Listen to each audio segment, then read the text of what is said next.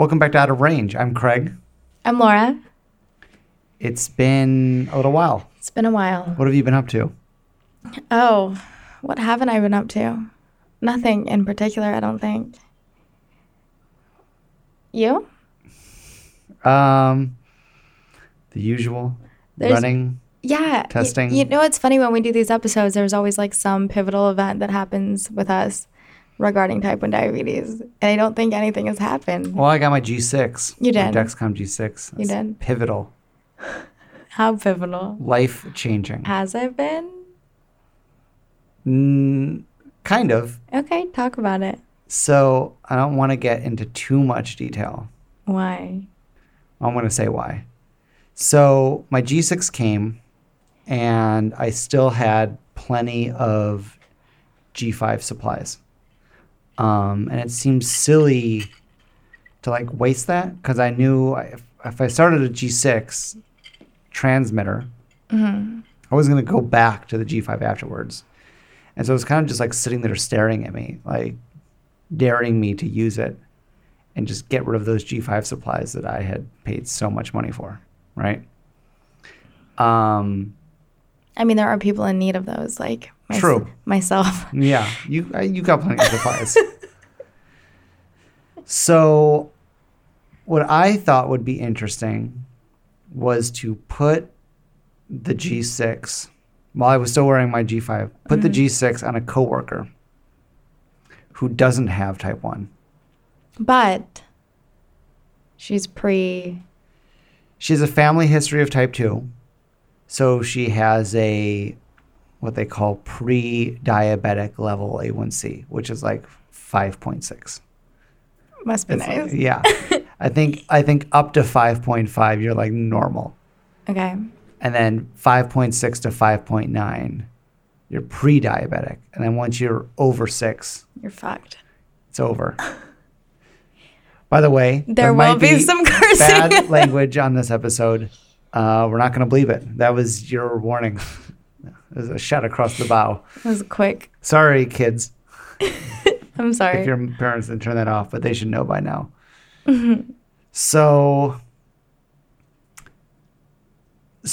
had she ever done anything like this before? So when she got her A1C, which was 5.6 last fall, so almost a year ago, her mom has type 2, her extended family on her mom's side, a lot of type 2. So she knows me. So she gets the whole test your blood sugar, count your carbs kind of thing. Right. She's been around it. Yeah. So I gave her an old meter of mine, some Lancets, some test strips. And she would once a day or maybe a couple of times a day, like before and after lunch, like test. Let's see. And we were pretty quickly able to figure out like foods that were bad. Foods that like obviously are bad. But it's one thing to know that it's bad. Right. And it's one thing to like see the effect. See it and then be like, oh, that is really bad. Which is, it's funny because it's a similar way for when you have type 1, you first get a Dexcom. And you like test before breakfast. You go to, I don't know, IHOP. You get your chocolate chip pancakes. You bolus. IHOP. And then, 6 hours later, when it's like lunchtime, you test again. And you're like, oh, I'm 180. Okay. And you don't really see what happens in between there. Right? Right. And so for all you started, 120 at breakfast, you went up to like 300 and slowly came back down. It's the same. Actually, I have a similar situation where the woman that I nanny for is pregnant. And last time she was pregnant with the child I watched, she had gestational diabetes. Oh. And this time they're like, you need to watch out. And she's like, I'm so grateful that I have you because it's things that it's like I have certain foods in my mind that just have a red X on them because I'm like, don't eat them. They're going to screw up your blood sugar. Yeah. But for normal people who don't deal with this, it's like roasted potatoes. Most people don't see those as like a giant bowl of X. Do not go towards them because they're going to completely make you go high. And for her, she's like, so like potatoes are fine. I'm like, no, like they're not, because this is what happens. And it's so weird seeing. But sweet potatoes are okay. Sure. I mean, look, okay, high glycemic, low glycemic. It's so weird seeing how someone thinks and also about food. Quantity. It's right. like, oh, one potato's okay, but not the entire bowl of roasted potatoes. Or just like like certain very specific foods where I am just like, I completely stay away from. Yeah. And they don't have any idea, because why would they? Yeah. And it's like she's asking me about all these foods, like, can I eat this? Can I eat this? And I'm like, no, like absolutely not. What are you doing? And she's like, I'm just learning. Like this is the first, like. Well, because when you don't see that process, you don't realize. You don't understand. Yeah, you just figure, oh, my blood sugar's fine. And in a way it is when you're normal. Like your body takes care of it.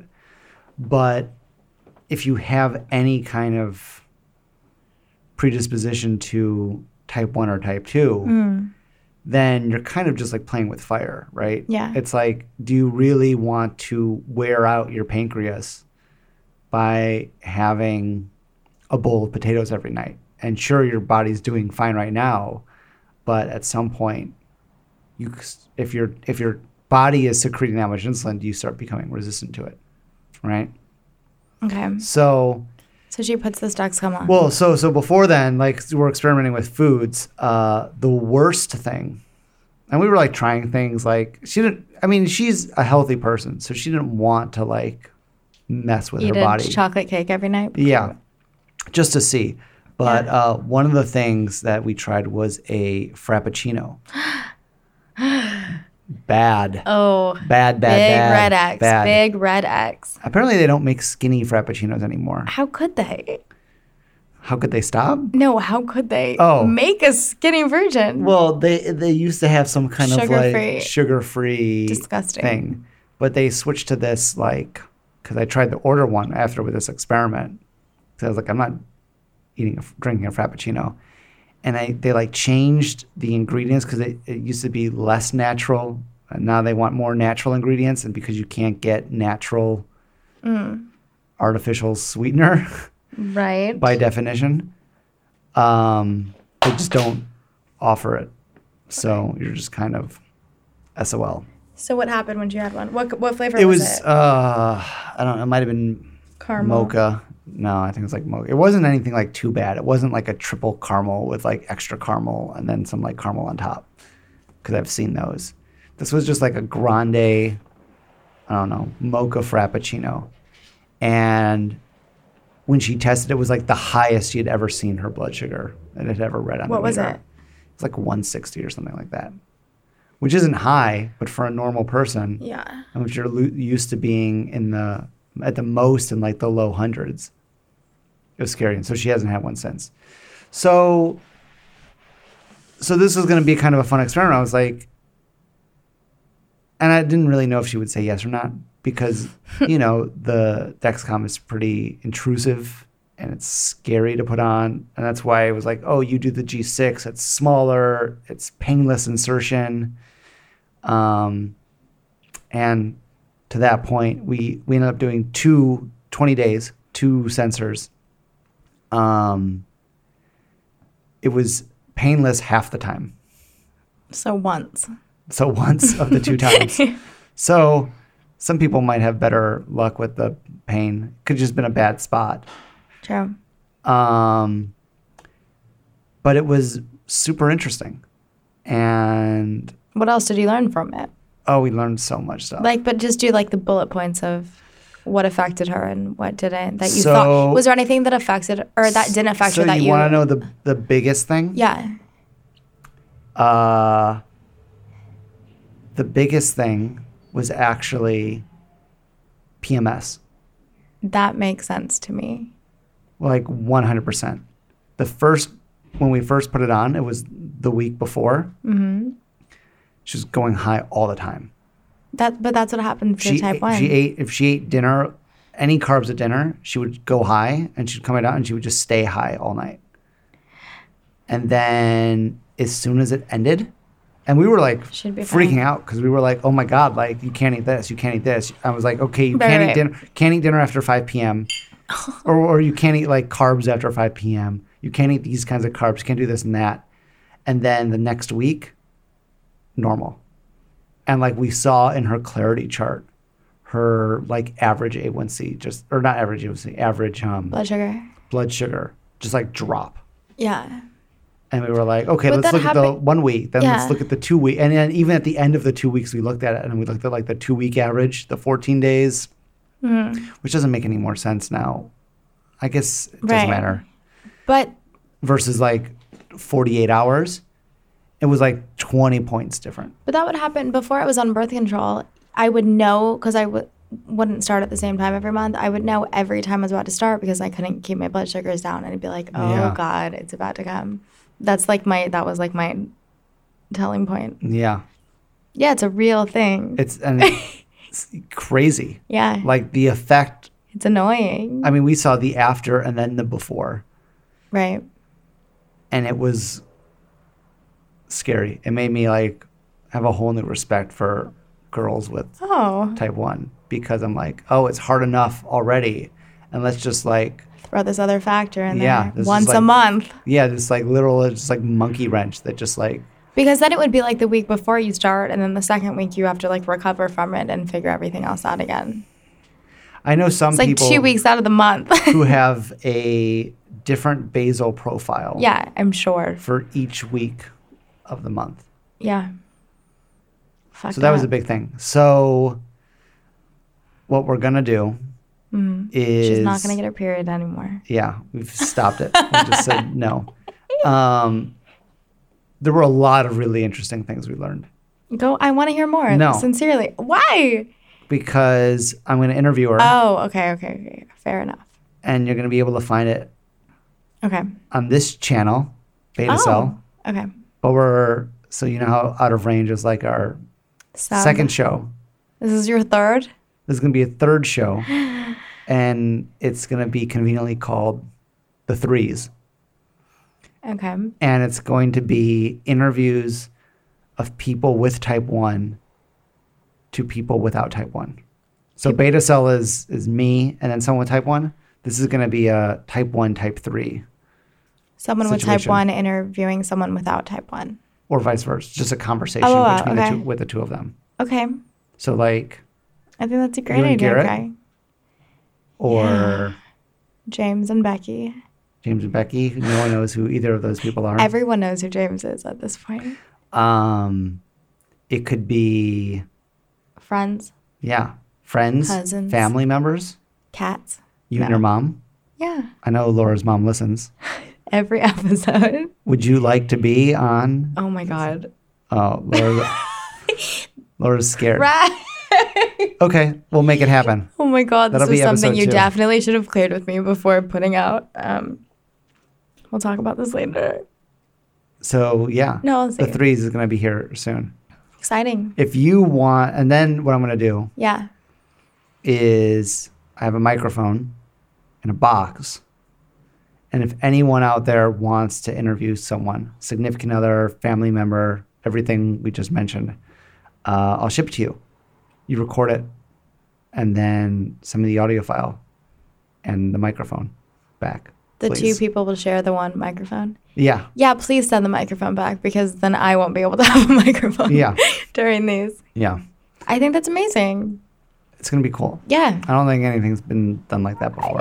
I haven't heard of anything like that. I should wait to put this out until I've trademarked the idea. No. It's going to be really cool. It's going to be really cool. Yeah. I think I'll do a different... Ooh. What? My sister's coming to town this weekend. Yes. She was the first person to follow me on Dexcom. Yes. Perfect. And if you... Jennifer would be perfect. If you follow... Jen Stitches here. I don't know. Yeah, if you follow me and Laura, maybe you've seen these subversive these, diabetes cross stitches. Incredibly amazing and hilarious cross stitches. She did one that said the world's okayest diabetic. It's pretty funny. It was a hit. Yeah. She's on Etsy. You can go on Etsy and order it. We'll tag her. We'll put her information. She's got another one now, Test, Eat, Repeat, which I think is awesome. And it's amazing because you think this girl was diabetic and she's absolutely not. She's just like our number one. She's Craig's number one supporter. Yeah, her little niche. Yeah. Yeah, you should do something with her. Yeah, and then... For sure. Every time I go low, urgent low because she follows me. She sends me a GIF of food or someone eating. Mm-hmm. So her whole chat history is. I'm sorry. Predominantly, Laura's just dropping things everywhere. This is the second time I've dropped. I think it's because you're on your third drink. Craig. Also, my blood sugar is. Oh, I thought it was spiking, but it just leveled off. I was spiking too, and I just leveled off the second. And you took insulin. I did. I took one extra unit. You're in trouble. No, you guys, I'm dropping things because I take a sip of my drink which has a bunch of ice in it. So the glass is cold and wet, and then I pick it. Anyway. So, yeah, the threes coming soon. To a theater near you. To a podcast that you're to a headphone near you. A headphone near you. Yeah. Or car, just radio. One. To a speaker near you. Perfect. Done. Thanks for listening. Yeah. So where were we before this? Oh, yeah. So I'm wearing the G6 now. Yeah. Tell me about it. I was very envious of everyone getting it, actually, like in a very I was like, as soon as she was done, way. she was done. And I was like, okay, perfect. Now I can try. There were a few times when she was on it that she tested to see how accurate it was. And it was off sometimes. I don't know. We didn't test a lot, but like a few times we did, and it was like way off. And we're like, oh, that's weird. You haven't been testing at all with it. I did like the first day. And now you're just completely, but okay. I mean, this is my thought. It's that's the selling point, right? No, I know, but it's scary to me. And even tonight, quote, you said, I feel lower than it says that I am. And I said, well, why don't you just test and see? And you said, no, I don't have to. It's a G6. And I said, no, but maybe just part of it's kind of like a good story because like if is it? I mean, I would what did you just call me earlier? A compulsive tester? I called you something. It might have been worse than that. No, it wasn't worse than that. I just test constantly with my G5, which is usually accurate. Well, if you've heard of past episodes, it's not always accurate, but for the most part. But I just test. You test all the time. So when I did test on the first day, it was like close. And I was like, okay, fine. But like if the whole point is that they developed this so that we don't have to calibrate. And the FDA has approved it so that we can make dosing decisions off of it. Therefore, I can just live my life off of this. And I know other people with the G6 who just 100% trust it. That would just go against everything every instinct that I have. Think of how much better your fingers would look. Okay, you guys, the other day, Craig sent me a text in the group text, and all it said was, let me preface this with I do not change my Lancet as much as I should. How often do you change your Lancet? That's not a question because I don't have an answer for you. Never. He said that's not true. I do. Once a month? I don't know, Craig. That's not the point. The point is I don't change it enough. Year? And Craig sent this text to me in the group chat saying, Laura, can you send me a photo of your fingers? Or your fingertips. And I immediately knew he wanted to see like my bad one. So I sent it, but I had no idea why he wanted it. So I'm like bugging him and he's not answering. So I sent the photo and I'm like, why did you want a photo of my fingertips? And I'm repeatedly asking him and finally he goes, I wanted to show someone what it looks like if you don't change your Lancet because my fingers are. And then you said, okay, that's fair. Yeah. Yeah. Why don't you change your Lancet? There's no reason. Can you describe your fingertips? My fingertips are so fucked that when I'm driving and I touch them to my steering wheel, I flinch and I have to pull them off because I feel like the three fingers on my right hand are bruised beyond So you belief. Only use I use the same three fingers on my right How many times hand. a day do you think you test? 6, at least. I think you tested 6 times since you've been here. Okay. And it's only been like 2 hours. So 10. 6 to 10. Why do you only use the same finger? That's a really good question because I only test on my right hand, but I'm right-handed, so you'd think that I would use my poker and test my left hand. I test sometimes on my left hand, I want to say, but they don't look nearly as bad as these guys. My right hand has scabs. I shouldn't be talking about this because I just did that post about Gentile, which is this amazing lancing device, and this is not sponsored. I do have it. It's this crazy...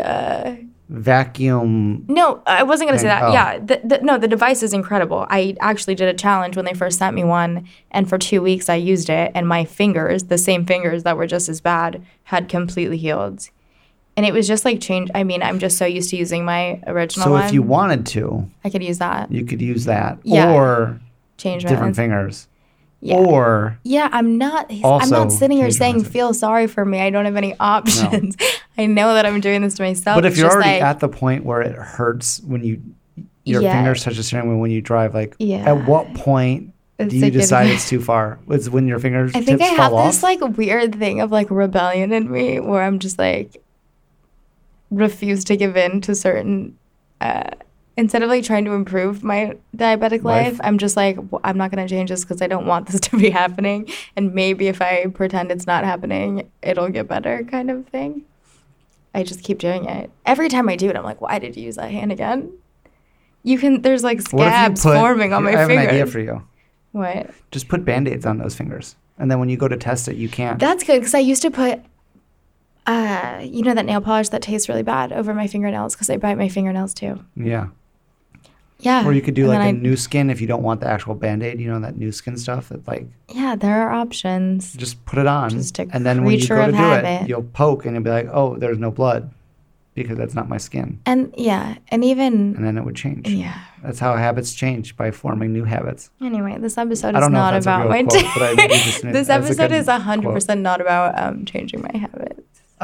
It is about changing lancets. That's not what this episode is about. I think a lot of people don't change lancets. No, and my poker, I call it a poker. I don't know what you guys call it.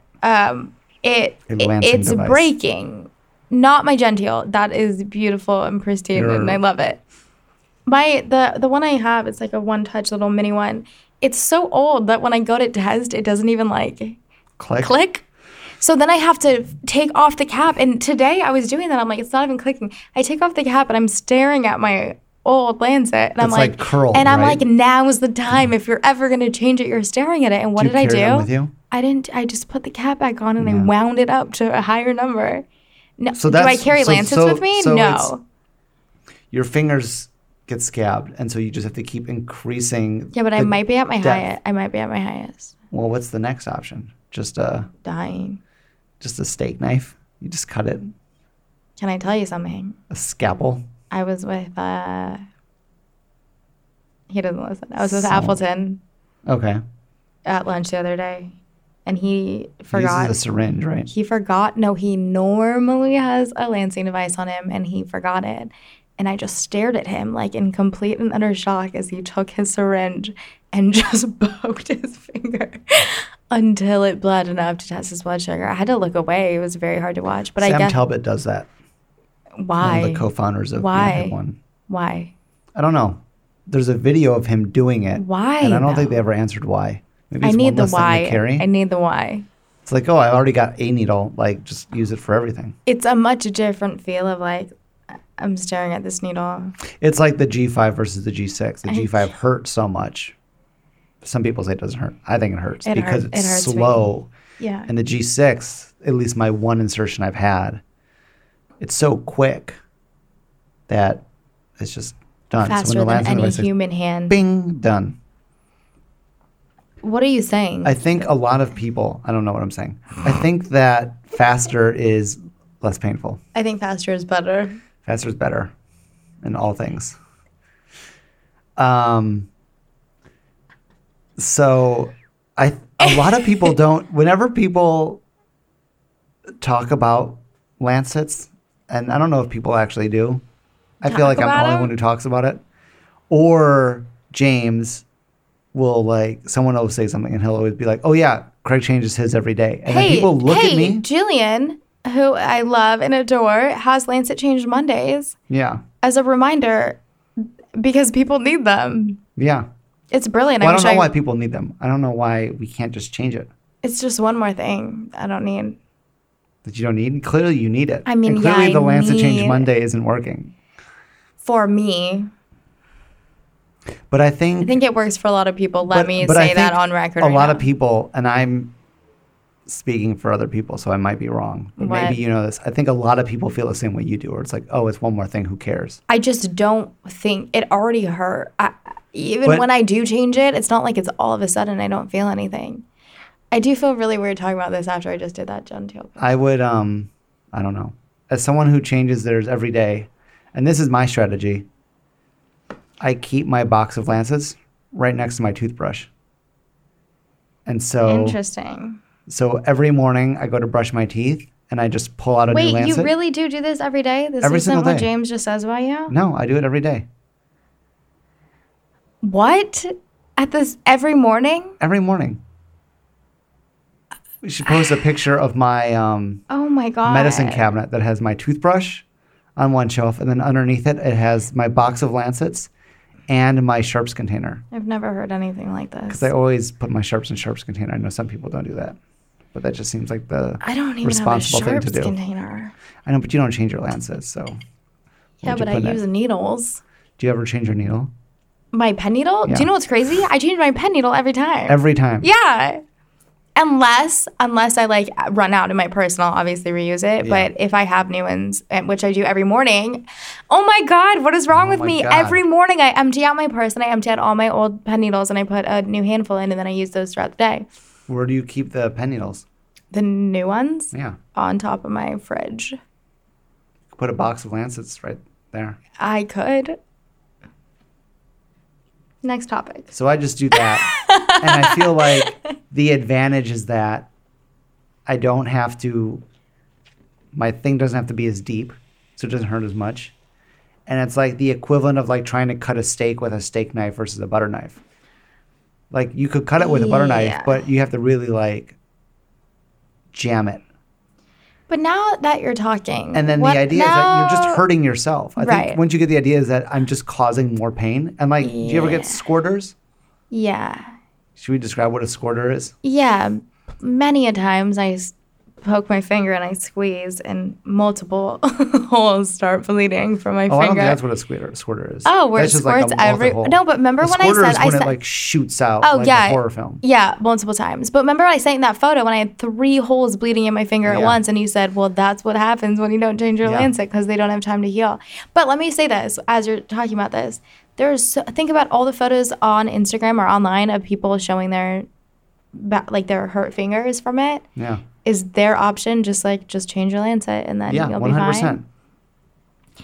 I mean, I I guess change mine what's every crazy day. is Look at my fingers. we do have 10 fingers, and why am I using I never use my less thumbs, than though. half of I them? never I don't use use my my thumb. thumbs or my pointer fingers. I wouldn't use if you pointer put a fingers. gun to my head. I would not use my thumbs or my pointer I use pointer fingers. fingers, but my pointer fingers are a little bonier. No, if I do them, it's my 3, outside fingers. Your okay fingers. Yeah. Since that's what that shape you're making. I can't do it. What is it? The Batman? You can't do it. Yeah. But you only use the ones on the one hand. Well, Well, 99% of the time. yeah. Who knows? So I've never gotten a squirter. And I think it's because I'm just trying to just list all of these reasons why He's an amazing diabetic. changing your Lancet would improve your life more than the 2 It's seconds crazy a day. too. Right, It right. costs it change. We can time it. Let's do that later. You know what is crazy too? I do have it's not like I'm limited on Lancets. Like I have more Lancets. I could probably live to Then- be 500 and have enough Lancets to change. Probably changing it every time. Yeah. You would still 10 times a day. Are there people that change it every time? I don't think so. Well, there are people that I know alcohol people swab who- every time, I and know that that probably fades quickly. I It depends. Sometimes I do it only because I always carry some with me just because I'm not sure. Like no, but like shot. I'm No, I'm talking dirty. injection. Not wise. dirty, but just Like, oh hey, am I getting a shot? Let me alcohol swab. So when I was on shots, I did every time. Oh my god. The only You time guys, I I didn't. wonder all the time why Craig and I became best friends. And it kind of makes sense because I think maybe we What's the balance each opposites other attract? out. But I have No. never had a more opposite person in my life that I'm so close to ever. I've never. I've met people that are opposite Yeah. than me, and we didn't become as close as Craig and I have become. It is really fascinating to me. The only time I've given a shot without an alcohol thing, and then like if I'm changing my like pump, like always. Otherwise, it's like infection like in a day. That's bad. Don't do that. Okay, let me just say I have never done that, and I was on the Really? pump for over 15 years, Never and I used had alcohol swab? never got an infection. Wow. Someone I know, the first time they did it without alcohol swabbing, they had a huge infection on I it. mean, I don't know the science behind this of why it would happen. I don't know. Did you do it like after you showered or anything like that? I couldn't just tell you. anywhere? Yeah. Okay. So the only time I did it was when I was doing my Spartan race last month, which I don't think we talked about on this show. Did we? Not? No, I don't think so. And my pump failed. The site failed.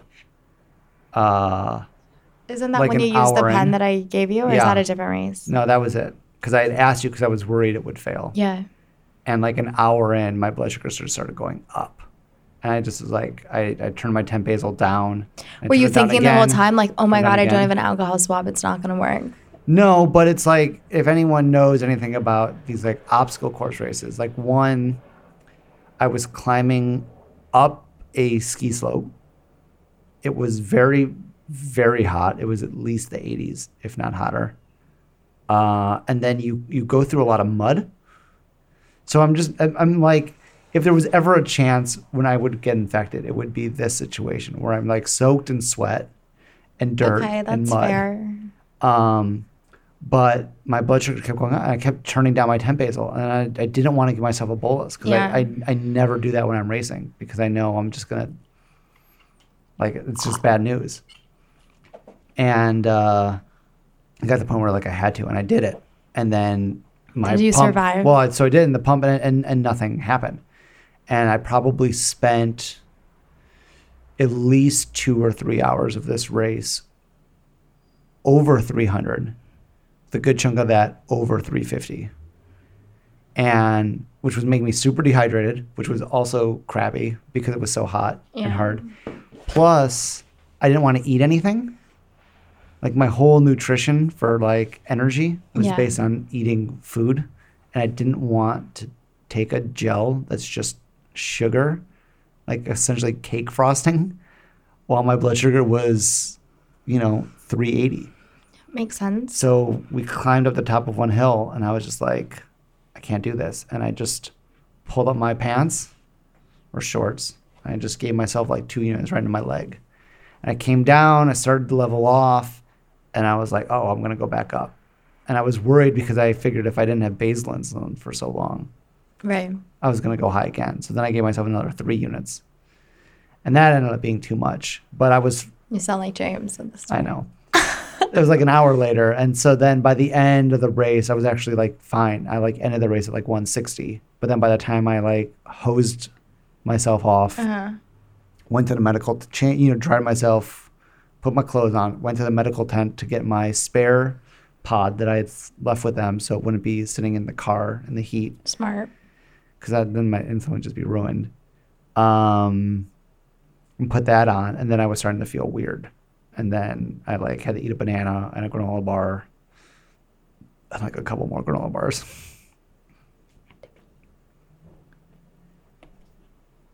So that's the only time I've used a pen Without alcohol. because there was no alcohol around. So last week, last episode. Right, more long than a time week ago.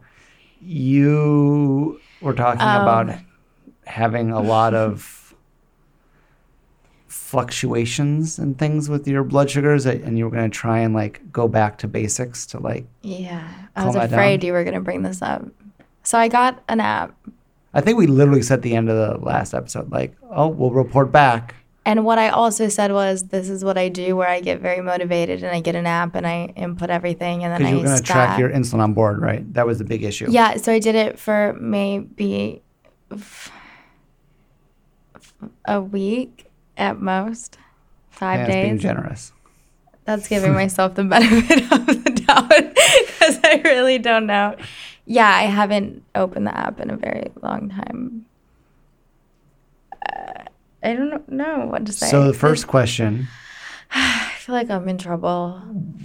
What was your control better during that Honestly, week? I don't know if I can say that because No, I don't think that knowing my insulin on board had anything to do with it. Because of my work schedule, I eat at such separate times that anytime I would test and be about to eat, I wouldn't have any insulin on board anyway. So I don't think that was my problem.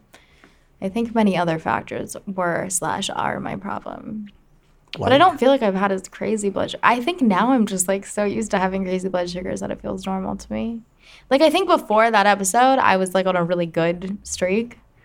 So I was very used to having these flat lines, and then I started getting these crazy highs and lows, and I was like, I need to get back on track. I need to get this app. And then I got it, and nothing changed, and then having these highs and lows became my normal, and I think that's where I'm at now. That's bad. I don't think it's bad. It is. How does it make you feel? I feel like I'm on a couch at a therapy session right now. Yeah. Maybe we should. I don't know. I haven't been like, couch. when we do these episodes, there's always like some major thing that happened, and now, yeah, I mean, it is bad. It is bad that it's just like I've accepted that I have these nights that I can't sleep and these very like extreme highs in the morning, and then I'll go low in the middle of the day, and it's just what it is. I don't know what it is. I haven't really. Look, it's been so long. I haven't really been I haven't been putting all my energy into my diabetes lately. What I am is when I notice all these extreme changes. You know? Do you feel like you're... But now it's like I have more life things going on, and so my diabetes kind of just takes a backseat. Not control-wise, just like I don't care as much. Like when I'm like focused on having these perfect blood sugars, then there's a day when I don't have them, I like freak out, and I'm like, oh, I hate being high.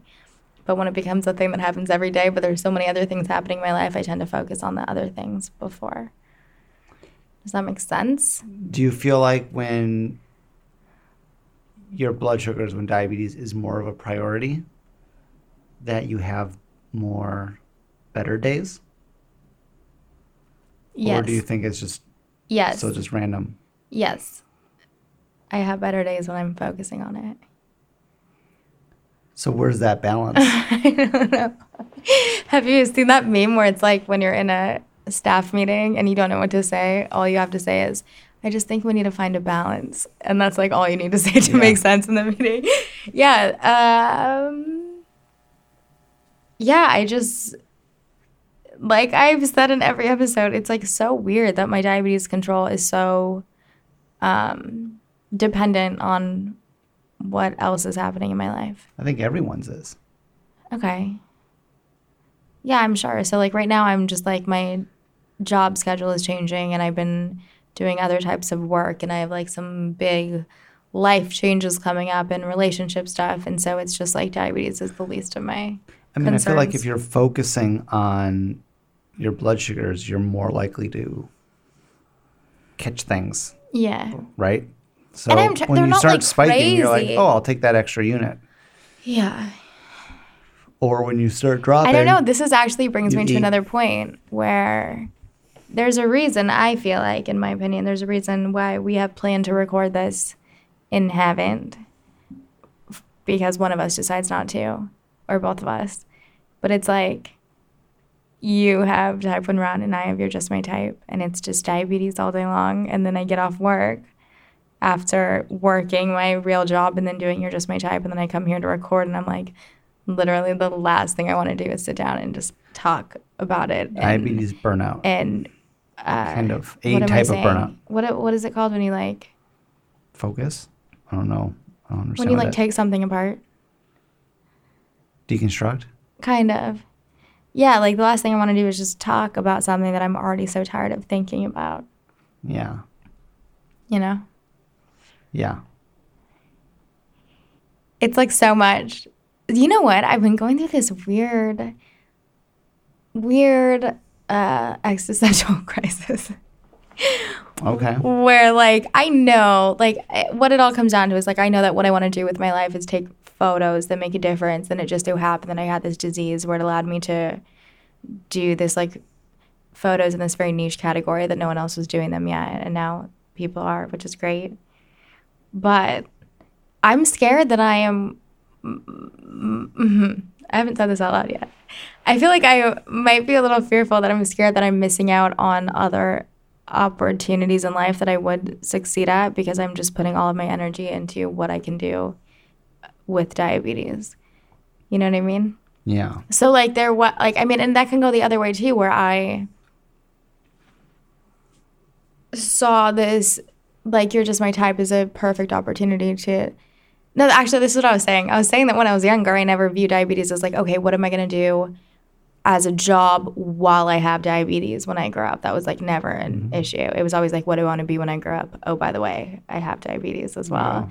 But then it turned into, okay, I do have this and I'm going to take advantage of this thing that I have that I can, really talk about and know what I'm doing. And now it's like, well, is there anything else that I could really do well at that I feel like it is defining me in a way that I never wanted to let it in a million ways, because it's just everything. I mean, that's the thing they tell you, like diabetes doesn't define you, right? But now I have my whole nonprofit is dedicated to type 1 diabetics, and we have this podcast where we talk about type 1 diabetes. How do you think and it defines I am interviewed on podcasts where I talk about type 1 diabetes, and I do these articles for websites where I talk about type 1 diabetes. And it's like, so now it's like my whole life is type 1 diabetes, and I do have this little sliver of it, like with my relationship and being engaged in my job where I nanny feels like the smallest part of my life instead of my whole life, and then diabetes is on the side. Now it's like everything is just diabetes. What have we asked? We've talked about this too. Like, we've asked ourselves, why did we start this? And the reason why you and I started anything is to help people. And I think that's what keeps me going, right? And this is like another thing we've repeated, is that the feedback that we get back from doing these projects is so overwhelming and rewarding that we know what we're doing is making a difference. I still don't know if I started it to help other people or to help myself, but I know, but yeah, everything you do is a little bit selfish. Yeah. Was that like a big thing I just like laid down on Wow. you? I know, listen, because I haven't really talked about it, and it's something I've been thinking about, is like, okay, now that I found this thing that I have and I can do, I've just been putting all of this pressure on myself and thinking like, well, how can I make this side project a career? And I was told recently by someone, which I thought was good advice, is like, if you treat it like a hobby, it's going to be a hobby. And if you treat it like a job, it's going to be a job. And I'm like, okay, so I need to treat You're Just My Type like a job, and like sit down and come to work on my days off and like focus on the tasks that I need to get done for it, instead of just multitasking. And while the kids that I nanny for are sleeping is when I put the most energy into this project. And I'm at this like weird fork in the road where it's like, okay, when I have my days off, the only thing I want to do is relax. I don't want to wake up early and like go to a coffee shop and log on to You'reJustMyType.com and figure out. Well, that's the question. Do you want it to be a job, or is it okay being a hobby? See, the thing is that because if it becomes a job, it's going to be, right now, if the sliver of your life that isn't diabetes is being with your fiance. Yeah. And nannying. Yeah. Take away nannying. Yeah. I know, it's a lot. Yeah. It's going to be but all the time. Right. Yeah. So what am I supposed to do? It's like I found something that is such a bit, I don't think anyone knows the answer. I don't know the answer. I think it's such, You're Just My Type is become more of a passion than I thought it ever would. And I think what I am doing to combat this feeling of feeling like not turned away, feeling like maybe it's not what I want to do as a career. What I am focusing on is other outlets where, because I do get off on helping people, like if in a very graceful way, like, in a very ladylike way to put it. So I've been meeting with people and, really focusing on things where it's not just me taking photos of diabetics, but it's really going out there and making a difference and traveling to new places and shedding light on things that I've never shed light on before, and finding people where I love what they're doing and trying to work with them instead of being like, this is what I do and I do it by myself. And, I have a very hard time relinquishing control. So I don't let a lot of people help me who have offered, because I don't want to. Because my whole mindset has always been like, if I want to do it the right way, I need to do it myself. But there are these people that are doing these like amazing international work and helping people get supplies in other countries. And I think if I were to get more into something like that, I would feel much more fulfilled, I think. So right now it's like taking what I have built and turning it into something even bigger, but like way bigger than I ever thought. Because I'm always thinking bigger, but it's always like one step bigger. And this is like, no, what truly can you do with this platform and resources and knowledge? Wow. you know? Yeah. So it's like I do feel weird because I have been posting people less frequently and photographing people less frequently, but I think I just need to listen to my body and my mind. And so the times that I'm not featuring, like photographing people, I'm meeting with people who are doing things that are different than what I'm doing to see what I can do in that field too. But I think the thing with you is that it's always, even if you're not posting pictures of people, you're still always connected. Yeah. Via the social media to all of your followers. And so you're never really getting that break, even when you're not photographing people or posting things. No, but it is. It's more of a break than when I'm posting people every 3 days and doing what I was doing before. But there is like always that thing in the back of my head too, where it's like, are people going to notice that I've been posting less or posting in between, like, you know? Yeah. And they probably don't notice and they probably don't care. And it's all just this thing that I've built up around myself. Yeah. But I just want to do something bigger. And I'm not saying that what I'm not doing now. Yeah, exactly. I never thought I'd get to the point where I am now. And now that I'm here, it's like, well, now I need more. And that's always been my personality, is that I want everything and I want to do everything and experience everything. And that's leaked into parts of my life where it's hithered me in certain aspects. Yeah. But like with this and what I have with You're Just My Type, I think the only way to make it more fulfilling is to go bigger. Yeah. So I'm just trying to figure that out right now. So is what you're saying is that it's not fulfilling right now? It's not that. It's more that I think it's helping people even more than it was before, but it's taking away from me more than it was before. Because you don't think, like, everyone wants their accounts to get big and everyone wants to get more followers. But I think, and there's also a difference between, you know, personal accounts that have a bunch of followers. But I think, with more followers becomes more responsibility. And you know what really gets me is I have this thing that always reminds me on my Facebook is that if someone messages me and I don't feel like getting back to them right away, I get a notification that says, keep your 100% response rate right back to this person within like 4 hours. And I'm like, oh my God, let me get back to them eventually. But I'm hearing this thing in the back of my head and I'm reading it every time I log on. And then I have to write back to them. And I'm like, I just need to find. And I always talk about this, and then you get all these messages saying they're like, oh my God, tell Laura to take a break. And what you guys don't understand is that, like, I love what I do and I need it. Like, what I'm doing helps me. Sending Laura a message telling her to not look at messages. Sending me a message. Oh my God, after that episode, I was getting messages like, you really need to take care of yourself. Just take a break if it's driving you crazy. But it's not that simple. It's like, I love what I do so much. What I'm saying is that I just want to do more in a bigger capacity. And I know that I can. And it's just like finding my next place. Yeah. I guess the question is, if you're then spending more time and energy in it, is that going to drain you even more? But I want it. Like, I don't mind being drained by something that I know will make a difference. Like, if I'm going to be drained by anything, that's what I want to be drained by. So is the issue you feel like I just feel like I'm not doing enough. Plateaued with kind of what You're Just My Type can do right now in its current form?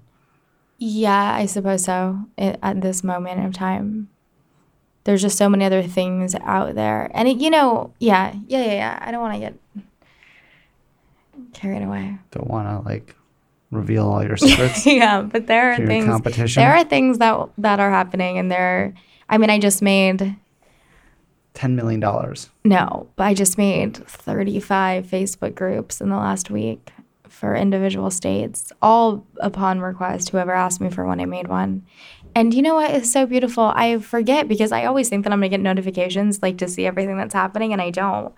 And it might be because I'm very bad at Facebook. But when I finally get a chance to go into these groups where I think like nothing's happening and I feel like I made these for no reason and I waste all this time, there's already meetups happening and there's already people posting their stories and there's people making dates for coffee and there's people posting about Type 1 Run and people ask, like even the decency, like all these people in groups are asking me like, hey, do you mind if I post this? And it's just like this really, I couldn't believe it. Within like 2 days, the stuff that was happening in these groups to join these people together and seeing how many people lived close to each other that they didn't know is like exactly why I made them. So what was the reason to make these Facebook groups? People asked me. Well, the number of DMs I get saying, hey, do you know anyone that lives in Portland, Oregon with type 1? And it's like, well, no, not personally. And they're like, well, you have, Yellow Pages? And they're like, well, you have to have followers. And I'm like, yeah, I'm sure I do. I don't know where everyone's from. Yeah. So I was like, let me make a, You don't it started know where all of your 30,000 followers live? So it started with Pennsylvania's, and they already had a group. So it was very easy. But so I did Portland, and then like 15 people joined in the first day, and everyone shared where they're from and where they live. And just like that, they made plans to meet up with each other.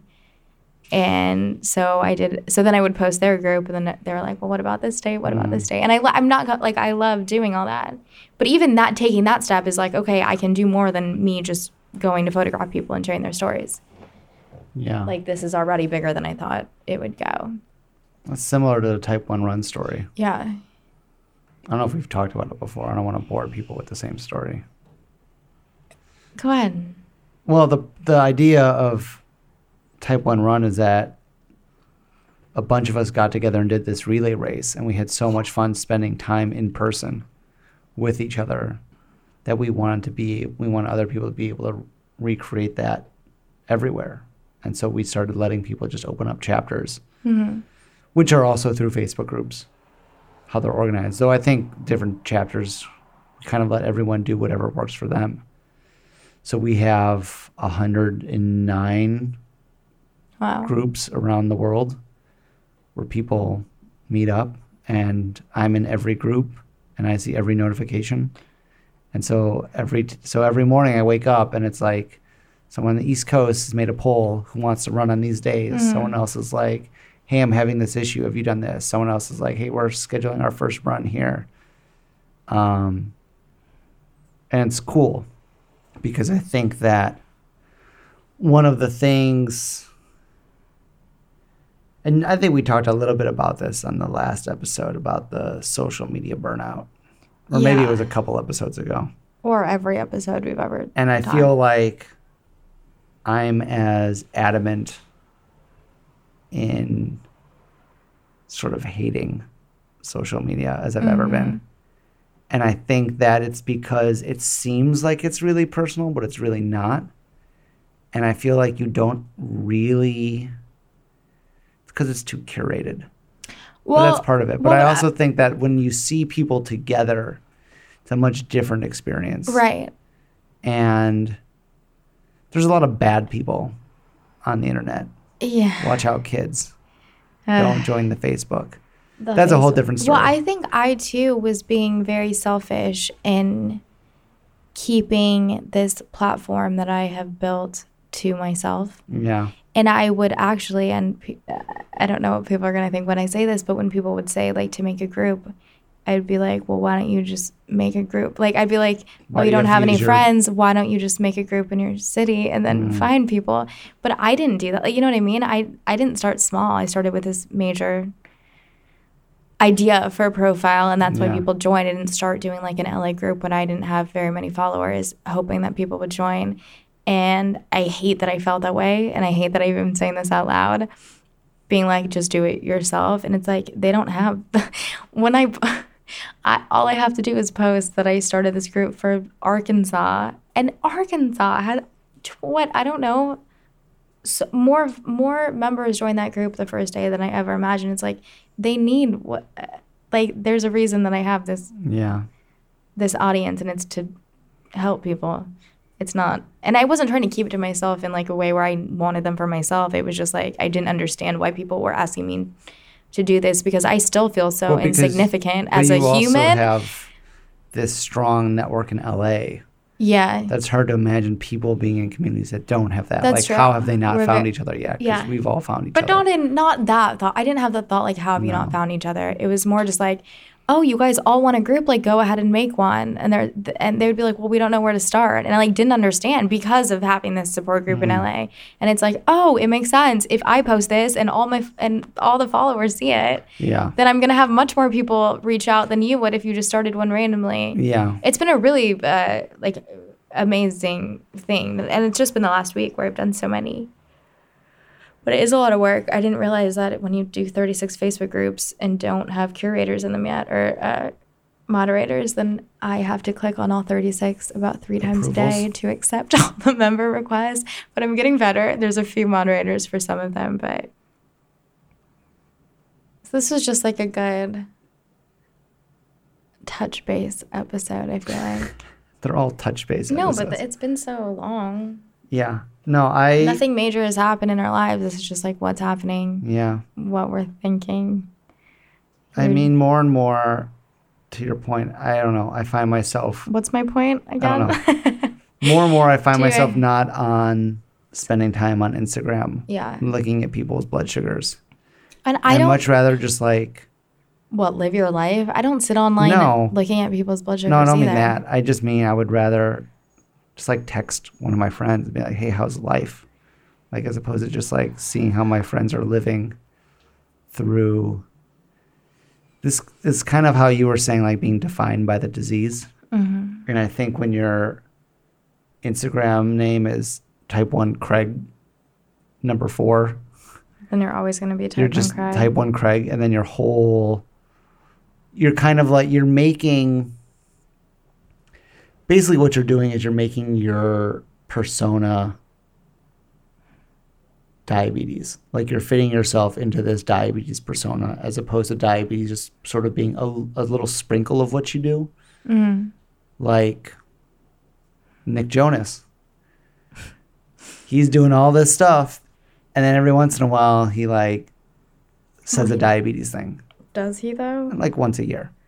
And it's such a small part of like who he is. Like we all think of Nick Jonas and we're like, oh yeah, the diabetic, but no one else. Right. Oh, you're right, because everyone I know that's not type 1 has no idea that he is. But yeah, I don't want to be the person that like, I don't know. I come home for Christmas and like my cousin's got a new girlfriend and he's like, oh, this is Craig, the diabetes podcaster. Right. I'm like, oh no, this is Craig. He runs and lives in LA and lives this life of sin. Oh yeah, and he also has this diabetes thing. I want that to be the small part. I don't want to be that to be the thing that defines me. Even if I end up doing a lot of things. Yeah. That are diabetes, even if type 1 run and beta cell and all these other weird little things I've got my fingers in are diabetes related. Like, I don't want that to be me. Same. It was like everything I worked so hard not to be is what you've become. I've become. You've become what you never wanted to be. I feel like that's some sort of like... Let's not word it like that. But I did try my whole life to not be known as a diabetic. And now it's like, that's what I am. It doesn't bother me. That part doesn't bother me. It's just more like for myself. I don't care if other people view me as that. It's just that I don't want to view me as it's the life diabetic balance. And I have this diabetic job. And that goes into like both, like you were saying, managing blood sugars. Yeah. As well as like what you do. And lately I've liked coming home from work and cooking dinner and then watching an episode of TV on the Netflix. Oh my God. And then I go to bed and it's like I don't have to go online and like 40 posts and comment 20 times. You know that phrase where it's like who you are, like who you surround yourself with defines who you are kind of thing? Yeah. Don't you think it's like what we fill our heads with defines who we are too? In a way. It's like you're all day you're scrolling on Instagram. Yeah. On type 1 diabetes accounts. Do you think that's going to like affect a little bit how you talk and act and right? I don't know. I could be wrong. I could be delirious. I haven't slept because my blood sugars have been crazy every day. Yeah, I don't know. Jinx. Is that how we end the episode? Because you can't talk anymore. Yeah. You just broke it. Oh, shit.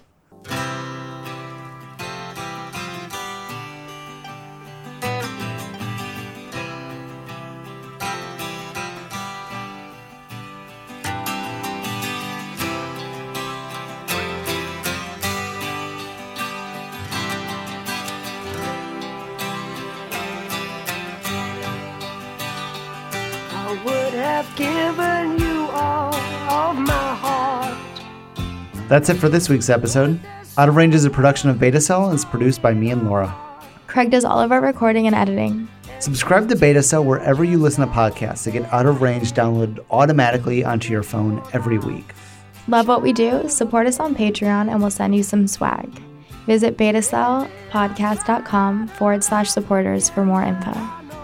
Should we send people a We free say this Lancet? every time. Yeah, we'll send you a Lancet. But you have to pay for shipping. Yeah. If you subscribe, we'll send you a Lancet. A few. A few? Yeah, I guess I have a lot. I have a ton.